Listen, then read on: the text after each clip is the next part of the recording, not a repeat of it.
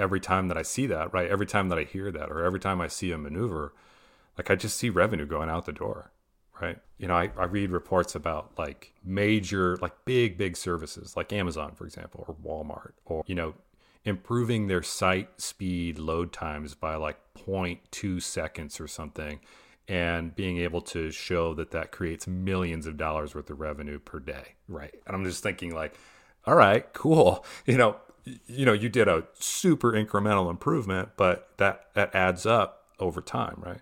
And I feel that same way with undergrad students. I'm like, if we improve this process for them one step at a time, we're just immediately creating value.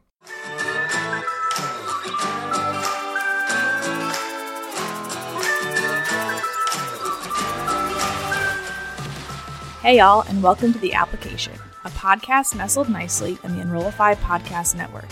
This is your guide, Corinne Myers, and I am so excited to share my love of higher ed marcoms, student experience, and campus squirrels. My friends at RARA were awesome enough to sponsor all of the insights and ideas I get to share with you over the course of the Applications episodes. So let's get into it. My name is Zachary Vineyard. I am the Director of Enrollment Marketing Technology at Miami University in Ohio. And day to day, I work on email communications, email marketing. That's kind of like the first step of my job. But then I also work across the spectrum on digital tools, interfacing with vendors, really trying to help us like understand technology. My boss refers to me as the glue between all of the tech, website, email, everything, analytics, data, how we measure our effectiveness. And so I end up playing kind of in all those worlds at the same time. That's awesome. I actually am not used to seeing director of technology or those kinds of job titles in higher ed. Do you have peers who also have the same titles as you or do the same things? Wow, that's a good question. The role I had before I joined Miami was also called Director of Marketing Technologies. But I think that's kind of, I don't know, maybe grown up alongside my skill set, which was that I've been a back-end web developer for most of my career, but ended up having to kind of do a lot in the higher ed space because I think traditionally universities are a little under-resourced in this kind of corner of marketing where you end up running a lot of digital tools, right? So you kind of wake up one day and realize, I work on the website and I work on analytics and I have to do front end design and I have to run the server and so I think that title is kind of a representation of all of those skills coming together because the work is there and I think we need that work happening in marketing, but oftentimes like you kind of end up having to become more of a generalist to cover a lot of those areas. So I don't know, I don't see a lot of peers with that exact phrase in their title, but I actually think that's I don't know, it's not that they don't do that type of work. I was just talking with our web manager today and I'm thinking about the scope of work she covers and it's a lot. It's multiple systems, it's front-end design, it's thinking about how the back end works, it's web governance, it's how do I train people. I mean, it's all over the place, right? So yes. The work is there, but I'm not sure that I see the title, aligning with that all the time. It's interesting. The wear of many hats is nothing new to higher ed, but I imagine being able to do all of the technical things across the spectrum is extra difficult, especially when it's such a highly specialized field. So web dev is such a highly specialized field. Analytics is such a highly specialized field. How do you keep up with that and be a generalist in an area that is typically very specialized? Oh, I'm addicted to learning. And I think that's a big part of why I've been able to be successful with that. If you get online and start just digging into Twitter and finding a community that helps support you and all of your interests in that space, I think it really just starts to unlock a lot of keys to doors that were closed before. But I spend a lot of time figuring things out. And I think that's because that's just who I am and what I like. And so, when I hear when I see people talking about a new CSS framework or a new PHP development framework, I like to get my hands dirty with those things and download them and install them and try and get them to work and figure out, is this something I could apply to my day-to-day job at Miami? Or is this something I could put into play? Is this technology that would provide value for us? Or is this just me playing with a new toy and thinking, oh, that's neat, that's cool? I try to attach myself to the practical systems and really tried to put them in play at my former job and in my new job, where we can actually create value with these tools. I think about like experiences for when I was an early web developer, like how long did it take me to build a login form? Something kind of that we use every day today, right? We put in play all the time. And I remember the very first one I tried to build took me 3 days to build. And it was because I didn't really understand the technology. It took me a long time. I felt amazing when I figured it out, right? It was such a reward to that learning that I was trying to put in play. But today, that's a 5-minute thing. I mean, that systems today make that so accessible, and because it's been stamped out in the technology for years and years and years. Yeah, I think that's almost, you have to never stop learning, especially in the digital space. It's exhausting sometimes, but at the same time, it's always changing, that if you're not always learning, you become irrelevant so fast. Oh, that's totally right. I mean, I'm thinking about stuff I was putting into play at my last career or my last job, and I'm thinking there was big chunks of that didn't even exist 5 years ago. Like the technology wasn't even there. I mean, it was maybe a little baby and it was just gaining steam, but here we are putting that on a server and running it today. And I'm like, we didn't even have this on the radar 5 years ago at all. So. Right. So it's interesting. So this is, my strong suit is not necessarily tech, which, sure, sometimes is fine and sometimes it feels like a gap. But the kind of thread, if you will, across this podcast is all around student experience. And we know, and I know, that student experience and personalization cannot be achieved without that. And so I want to talk a little bit more about specifically the enrollment tech you're currently using and how it's helping you achieve goals in personalization, in creating experiences on websites and other in apps and just in general in digital. And then what you see the future, like what's going to happen. I'd love to hear more about that. Oh, wow. Yeah. I mean, I think like a lot of universities we're using Slate as a CRM, really, as like a backbone for the data. And I think that's pretty much essential today. I think if you're a university that's not got some type of CRM in play, you're going to be at a disadvantage, right? And in part because that's just like putting your data together, right? It's just like aggregating all of that enrollment data into one place that you can rely on, which is really good. And you can take that to a certain level of personalization on your website, right? Like you can start to feed in information about a customer into your website experience, which is good. And I think there's vendors that help with that along the way. There's technology we can put in play on your own or implement on your own to help with that personalization experience on a website. But it's limited to a degree because you often aren't asking a user to log in to do some of that work. You're just kind of bringing them back to a site and saying, hey, schedule a visit, or hey, request more info about this program, or hey, please execute this next call to action. And often the space where you log in is kind of reserved for the application. Like, go and finish your application. Please log in to do that, or go and accept your financial aid package, right? And so there's still a little split there between information that's behind a login and information that's gathered that's not behind a login. So you kind of run into issues, right? Because you don't always quite exactly know who your user is. And if I could predict the future, that's what I think will change. That's the big thing, is put everything behind a login and start to centralize your student experience, much like you would see happening at a startup or in an app experience or in another big web application provider, right? You could point at anything, point at Amazon or Netflix or point at, any type of app you download today on your phone, right? Like the first thing you do is create an account. And higher ed really hasn't kind of caught up to this space yet, right? We still go, have you explored our brand well enough to know whether or not you'd want to create an account, if you'd want to apply, if you'd want to move to that next step? So it creates this gap, right, where we don't always have like good first person data with every single interaction that could be happening on a website. Meaning they don't come to miamioh.edu, right, our primary website, and log in immediately. They don't.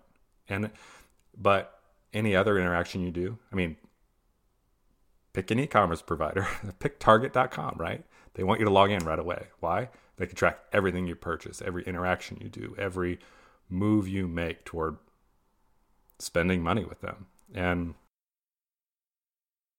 I think that's kind of a disadvantage from a marketing perspective, because we can't quite always know which customer is on our website. But there's vendors that kind of fill that gap, which is cool. And they're starting to kind of figure that out without always having a login in place. The one that comes to mind is the Clarity Project by Carnegie Dartlet, where they're basically just trying to like aggregate information about your users without them always being logged in based upon their actions on your website.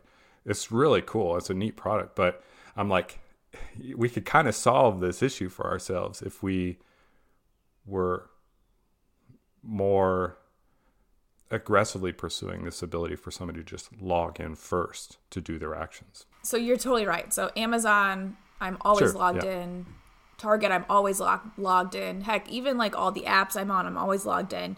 How does that change the current things we're doing in higher ed in terms of tech? Like, what does that look like, I guess? How would that change your job if we went to this model?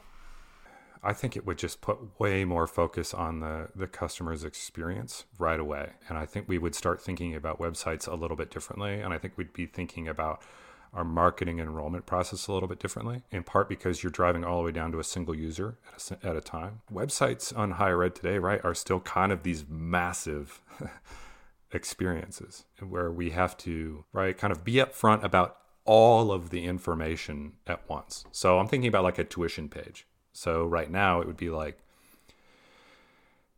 let me show you all of the tuition for grads and undergrads and international students and out-of-state students and in-state students, and like every piece of scenario, every kind of possible scenario that you might imagine about how much it costs to come to our university, to come to Miami for it.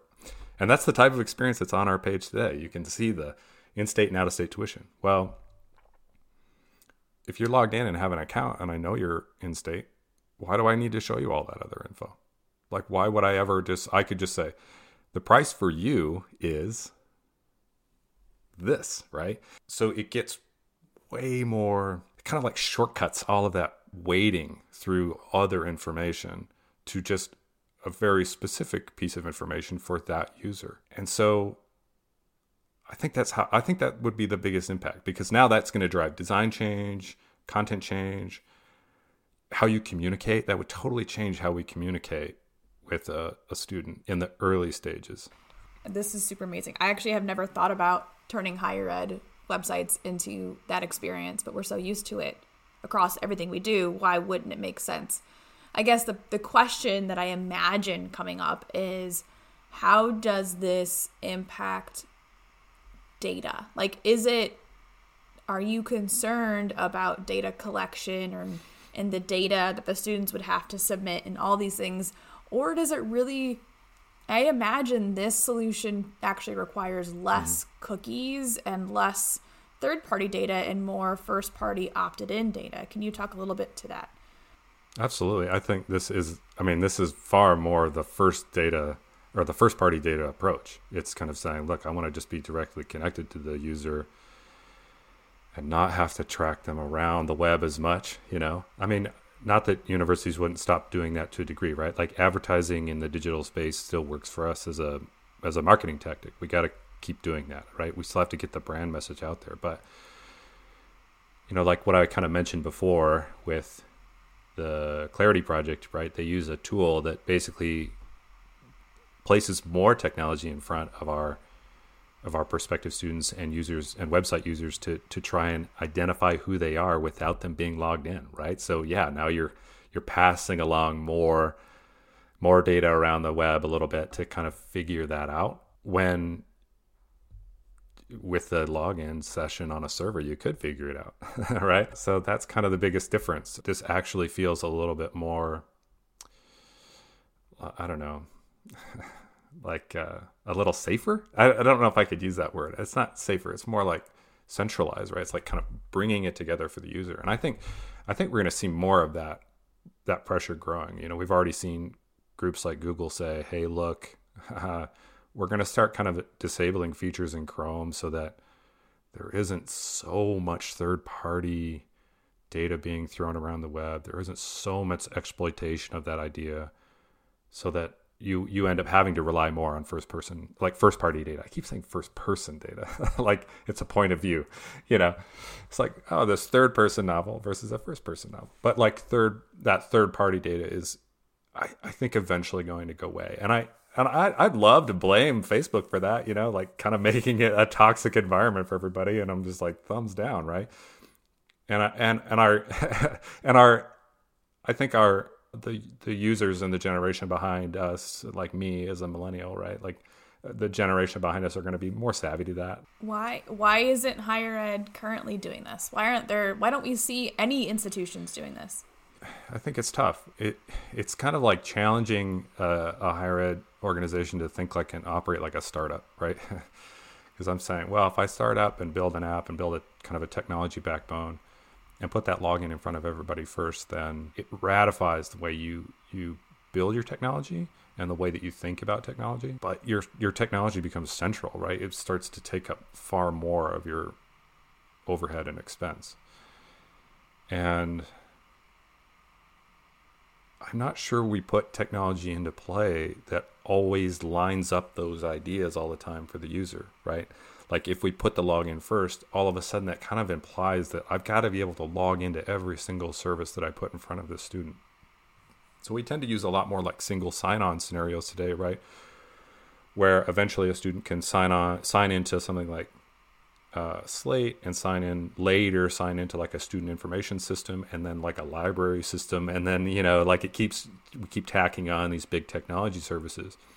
And single sign-on does a good job of helping us get across all of those systems, but it's not nearly as centralized in the marketing experience that way. It's like, for some reason, we've been resistant in higher ed to giving a person a login as like the first action we would ever want to do with them.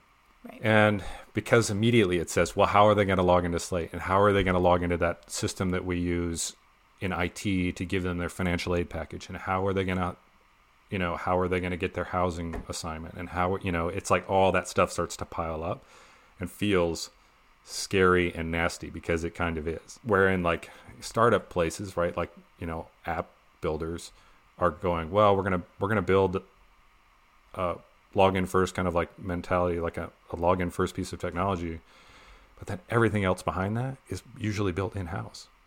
So we don't really have the same level of adoption around things like open source technology to build web applications really quickly. We don't have the same level of adoption around like authentication systems that are centralized, right? Like really where they use like one authentication system for everything. In marketing, we're not buying big teams of web development engineers and database managers, right? We're not investing in that space, and we haven't ever, as an industry, traditionally invested in that way. But I think there's going to be a growing pressure for us to be thinking like that. But it's like, how many web developers can you buy right now? And I mean, because we would have to get to a scenario where we could move really, really, really fast in the tech right. world to fill those technology gaps right now that are being filled by multiple vendors across the spectrum of the whole higher ed experience. That somehow we rely on like a central IT team for kind of connecting together in the best way possible. And that's generally speaking like through single sign-on. Could you build, so I'm thinking for like the login specifically, could you build like a website, right? A website that's general information, like, but if you want this personalized to you, create a login with your personal email. And then at some point, if they apply and become a student, that data can then be just transferred into whatever data aggregator, whatever, the data holder of enrollment and that stuff. Could it be simply transferred? So that right now, the login is for purposes of experience and personalization within the journey of becoming a student. But when you become a student, we go back to the regular stuff. Is that a possibility, or would that be also kind of too broken? I think that's kind of happening now, in higher ed, because what you have is kind of like an experience that's almost there, right? With Slate, for example, right? We're putting all this enrollment data into Slate. That's good. We actually ask people to log in and create an account when they go to up. And then often, right, that data is then like handshaked or given off to like a student information system inside a university, or connected to a system like that so it can share data back and forth. And that's often done just through like big flat file exchanges, on a server somewhere, or, Slate connecting to an intercampus server, or the other way around, like an internal service, like just dumping data back into Slate, And so that happens. That definitely does. We still have to integrate. We still have to move data around. We still have to connect and share these services together. Even though a lot of like big service providers like Lucian or like a big ERP provider would say, well, we're going to try and build the whole stack for you as a university, right? We're going to build the student information system and the CRM and ERP and put those all together. We're going to put all your financial information in here and all of your donors' information and all of your student information, right? And that starts to work, I think, to a degree. But then it's like, then your marketing team says, well, we really want to use Slate. And it's not quite as seamless to the user, right? Because you create this like Slate login that's specific to Slate. But then as soon as they enroll, it's like we immediately say to these students, right? Well, we really need you to now build a different login. We need you to build this kind of like university login. And sometimes that's in Google Apps. Sometimes that's in some internal system that's run by LDAP, or sometimes that's connected to some other student information system. And then on top of that, we've often done this thing where it's like, now that you have the student account, we need you to build this extra email address. And we're gonna put you on this email address inside of our domain, which is really this kind of legacy idea that's just stuck around in higher ed for many, many years that I don't really quite understand, which is, why can't we just use the email address they gave us when they signed up for Slate, right? To do all the communication with as a customer, right? Huh. Every other provider would do that today, right? Every other provider, like Amazon, Netflix, whatever, right? When you sign up, you give them your personal info, and they use that to talk with you and bill you and market to you. But then at higher ed, all of a sudden we kind of like pull the plug on that and say, no, we're only going to start emailing you at this university email address for all the official communication. Right. You kind of go, why though, right? And let's talk about rah-rah, the generous sponsors of the brewing paranoia they that we truly wouldn't fit be able right to into my reach obsession with experience management. Because they read their emails so your often. Students can discover, access, and connect with resources, programs, and generally all things happening on this campus. This is like the same person who's paying the bill. Right. I mean, like paying their tuition bill. Like, why do I need to all of a sudden shift here? And that's kind of that shift in the mentality, right? Like when I signed up for whatever app on my phone, I didn't use a new email address.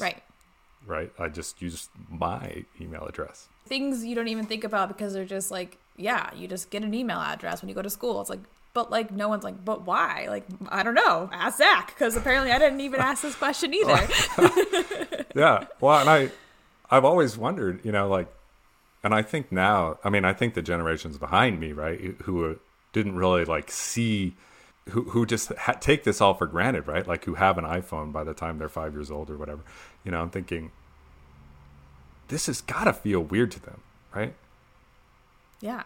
Maybe not, but I kind of feel like it would feel odd to be all of a sudden given this whole other inbox and this whole other place to go and like look for things when I could just be getting it in my regular inbox. I don't know.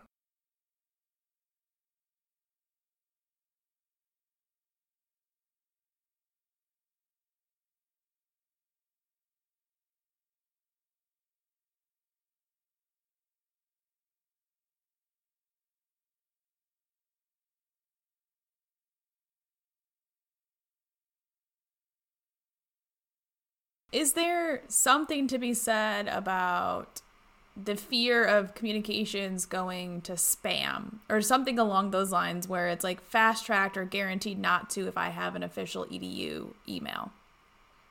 I think we have those we still have those same concerns in marketing, right? Like to say, am I getting into the Gmail priority inbox? Is my message moving to spam? Is it? And so I think there's a little bit of paranoia about that, right? Like, so when your professor is emailing you about a class assignment or something, right? Is it making it into the priority inbox? I think the technology is still good, right? To trust that important messages are kind of landing in the right place. But yeah, I don't know. I think there's a little bit. And I think there's been that kind of expression in the past. We need to make sure we've delivered this message to them.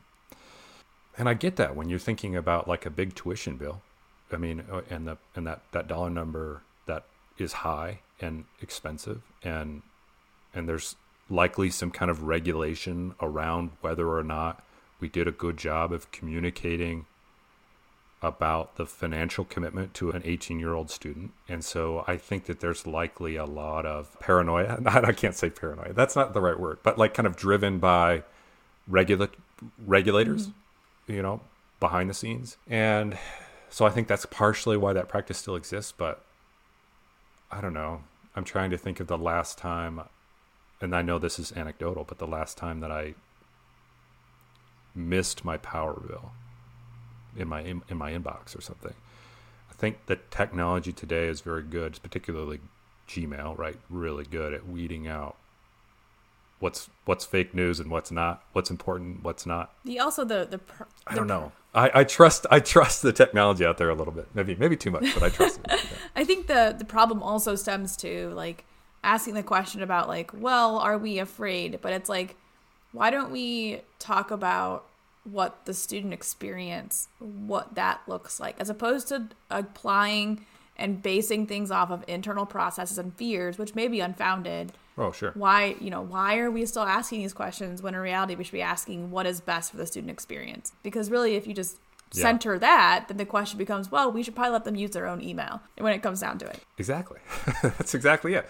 Like, why disrupt their experience more than we need to? Right. And every time that I see that, right, every time that I hear that, or every time I see a maneuver, like I just see revenue going out the door, right? I read reports about like major, like big services like Amazon, for example, or Walmart, or improving their site speed load times by like 0.2 seconds or something, and being able to show that creates millions of dollars worth of revenue per day, right? I'm just thinking like, all right, cool. You did a super incremental improvement, but that adds up over time, right?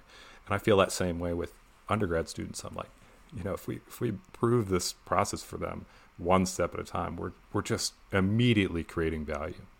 I think even if like we were to take a step, it's like for every student who fills out an RFI form, right? Could that be a place where we say, hey, do you also want to create an account with this information?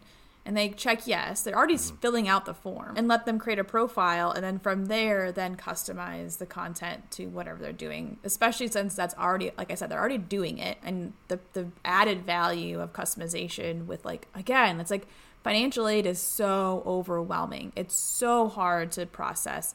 If you could just reduce it down to like just what I need to know as a first time student with X dollars, like that would be huge. That would be so helpful.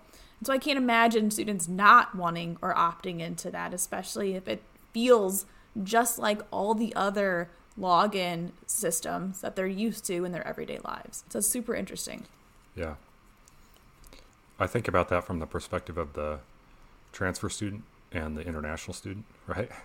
Who like often land on websites that are really focused on first-year domestic students. If you could tell me you're from Luxembourg and you're interested in coming to a university in the United States, man, the tailoring you could do, right? I no longer have to let you even care about stuff that's happening on campus next week, right, or whatever, right? But that's all the information we pour out in front of them on our website.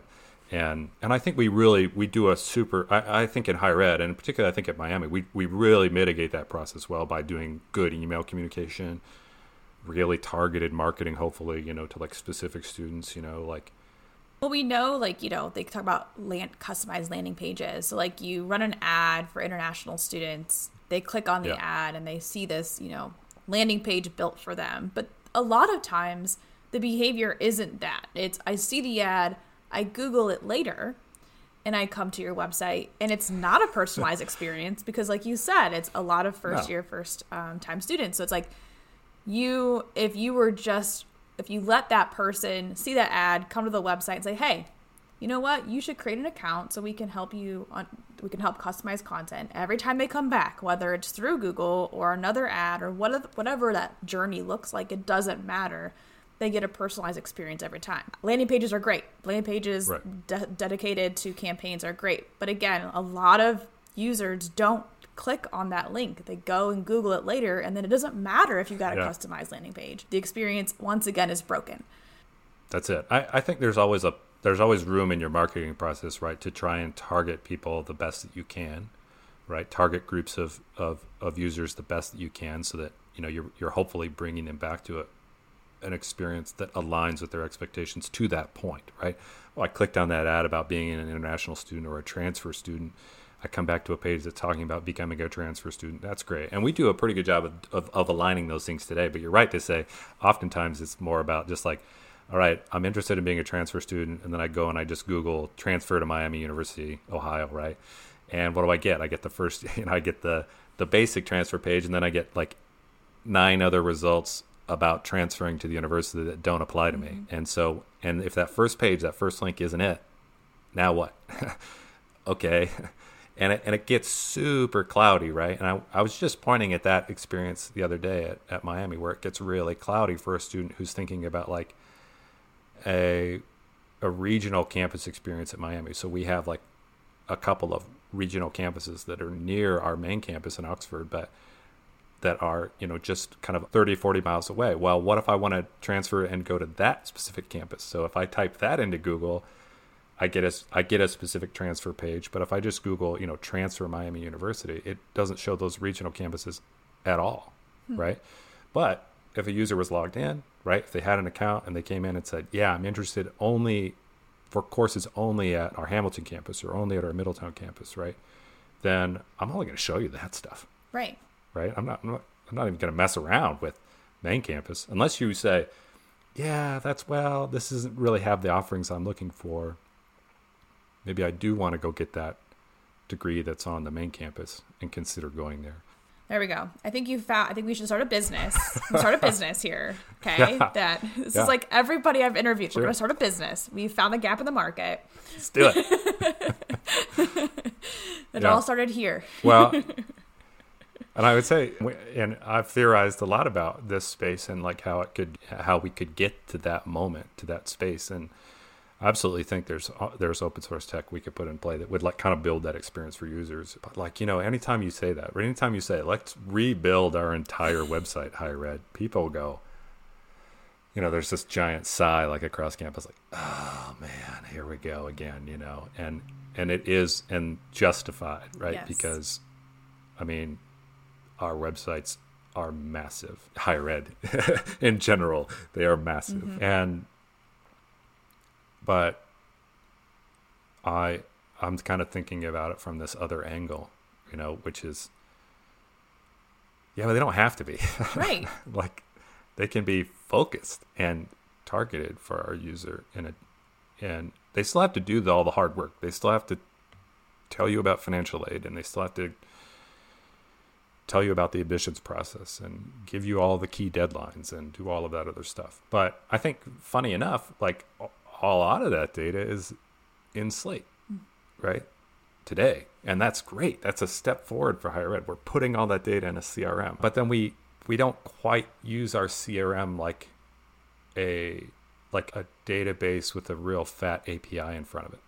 That's what startups do, right? Like that's what they do to make it so that your website experience and your app experience are the same, right? After I log in, I get all the same stuff. Oh, I can just check that on my phone later, right? We don't quite have that experience, right? And I'm thinking, well, why don't we do that with Slate, right? Like, why can't my website and my app be an application consumer of all that great data we're putting away in our CRM? Right. And I think it can, but we often put website technology into play that can't really do that. I mean, that may be able to do that, but would require a lot of engineering and a lot of lift and a lot of revision. And so we get that, man, we got to rebuild our website, kind of mentality coming around, and it does feel heavy. Well, I mean, when you have to build websites that are everything to everyone, including alum and donors and faculty and staff and prospective students and current students, it's like no wonder they're like these behemoth content dumps. But this, in theory, would solve that, would make it less cumbersome to redo websites, right?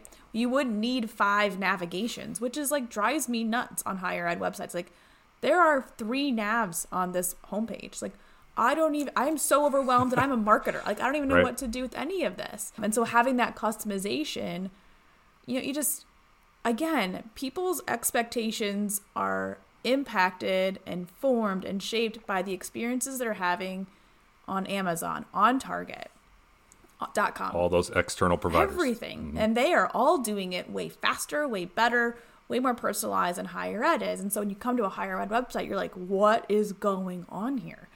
Why? Yeah. I think I'm so glad you said alumni, because I think about them as a group too, right? Like, I think like in enrollment and marketing technology, we tend to get like this narrow focus on the next upcoming class, and that's fine. And I justify it. I get it. Like, that's our revenue source. That's where our customers come from. We want to keep them going. We got to find that next class. I get it. But then I also think about alumni and donors, right, as this other revenue source, which is also justified. And I think a lot of time there's this mentality in our technology too, to treat them like a whole different customer base. Like, once you're an alumni, it's like nothing that is applied to you previously at this university now applies anymore. And now we're just going to talk to you about what it means to donate to a nonprofit, right? Or whatever. And there tends to be these kind of divisions like that. And I remember being at NNU, which is where I was before I was at Miami. When a student graduated, they would take their email address, which we had assigned to them, and then they would put the alumni.nnu.edu's subdomain in front of that. So then your email address became alumni.nnu.edu. And I was already having the internal struggle of like, why are we even giving them this email address at all? Right. And then I again realized, like, oh, here we go again, just like dividing this group of people out into like not really our customer anymore kind of space, like, what do we do with this group now? And I said it would still apply for them to be able to just continue to log into our website, like log into their account, like use whatever login they created when they first became our customer, except now we wouldn't be selling them an undergraduate degree because we would know they've graduated. We'd sell them graduate degrees. Yeah. Or we would sell, we would talk to them about that next thing about supporting a university, which I think eventually includes, right, becoming a donor, perpetuating the culture, loving the brand, like, and that might be as simple as buying a t-shirt with a logo on it. Cool. But that could be, let's get your name on a building. Like, you love this place, right? It changed your life, right? But like that donor portal, right, is often, again, another piece of technology that's kind of tacked onto the side of all the technology we already run that requires another account, another user piece of information, mostly because then that financial data can make its way back into some central ERP and be tracked, right, for tax purposes, et cetera, et cetera.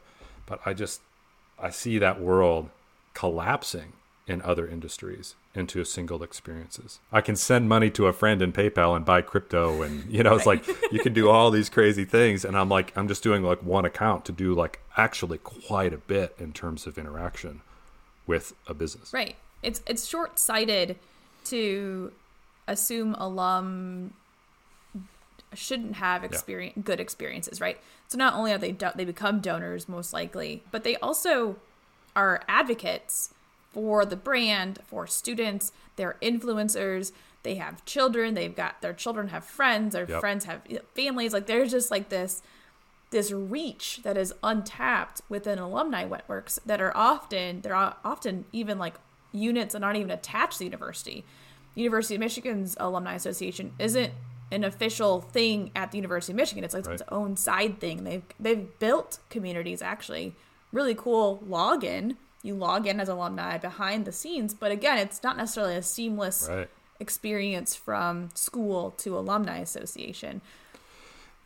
And that's like what I would say, like directly related to the brand, like directly associated with it. You know, it gets a little foggier here, but it's not like you would go to like previouscustomer.amazon.com. Right. Or something, right? To log into that thing to donate money, or to log into that thing to buy something else. It's like, I want that affinity with the brand. I want that connection, that account, that thing. And then I want the emails that you send me because of the data I'm giving you to support that. I mean, it's weird to say I want that, but I think that there is the expectation for that today.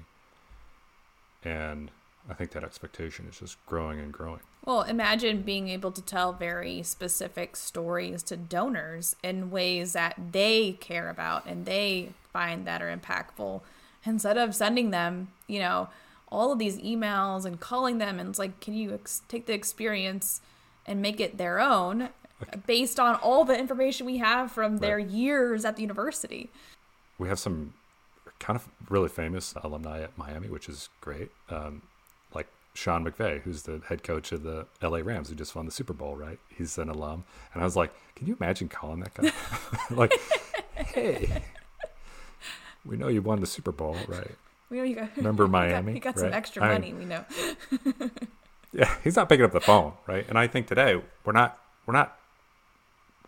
picking up the phone, right? As a culture, I don't at all. I can't imagine picking up the phone from my alumnus, my former institution of educational enrollment. You know, I can't imagine doing that to donate. But I absolutely have thought about donating, and I absolutely have thought that would be cool. Sure, love that was real seamless, you know, instead of having to kind of Google around and then create another account in some random donor service vendor that I don't know anything about, to then like feels messy. It feels so messy and overwhelming, and it again is based on internal processes and how we want to operate internally instead of around the user experience, which is the problem. That all comes down to like, what does the user want? You yourself are a user. You'd be so upset if Amazon did this to you. Like, so why are we okay with it in higher ed? Even though people may not be able to express why they feel that way, they sure have those expectations about how a service should operate. And yeah, because it's just baked into us today by all those other experiences. So the shopping cart experience, right? Like, do you ever not find that in the top right corner? No, I don't think so. Of a website? And if you did, people would be like, what are you doing? Right. Like, how do I buy this stuff? Right. And it's all you did was move an icon, right? Like, I'm going to put it in the top left. You will not sell anything anymore, right? Like, your customer would be like, nah, I'm out. Can't figure out how to buy this stuff, you know? And why? Well, Amazon figured that out. Shopify, right? Just puts that into play. Every single e-commerce site on the planet now just puts that shopping cart button top right. So do you have any last thoughts or anything you want to say before I hit stop recording? I think there's still so much to the conversation around enrollment marketing technology. I think if you start thinking purely even if you just start thinking about analytics and measuring your success when it comes to communications, success when it comes to building a good website, you could have a whole nother conversation about just that piece, because I think there's really interesting tech out there to help us navigate a world where we don't always have really good first-person data.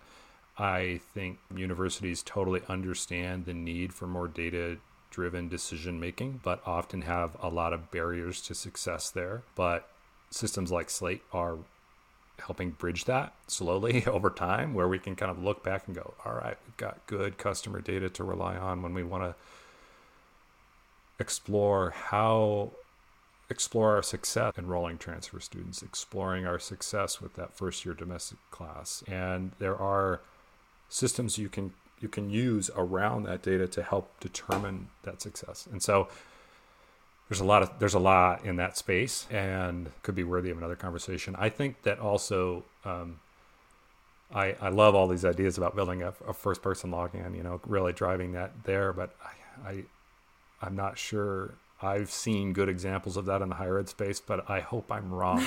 Right. I hope that there's somebody who's just nailing this somewhere and I just haven't seen it yet. So that would be a good example of a first step toward a world that fulfills more of a user's expectations today. Yeah, I think I'll probably ask on Twitter if anybody knows of any, because I'd be super interested to see if anybody is doing that and why not. And then maybe the privates, or the for-profits, I would imagine would maybe be the first ones to take that leap. And maybe they are. There's one that comes to mind now that I think about it that may be operating that way, but I think it is a for-profit in California. I'd have to look it up. Can't quite think of the name of it off the top of my head, but I had a friend do his MFA there, and I happened to see kind of behind the scenes on some of his experience, and I was like, ooh, this doesn't look like the higher ed I know. Right. This looks different, and was quite compelling. Okay, interesting. Yeah, I'll have to look it up. That's a wrap for this episode. Please rate and subscribe via your favorite podcast platform, and remember, a better student experience is always the answer.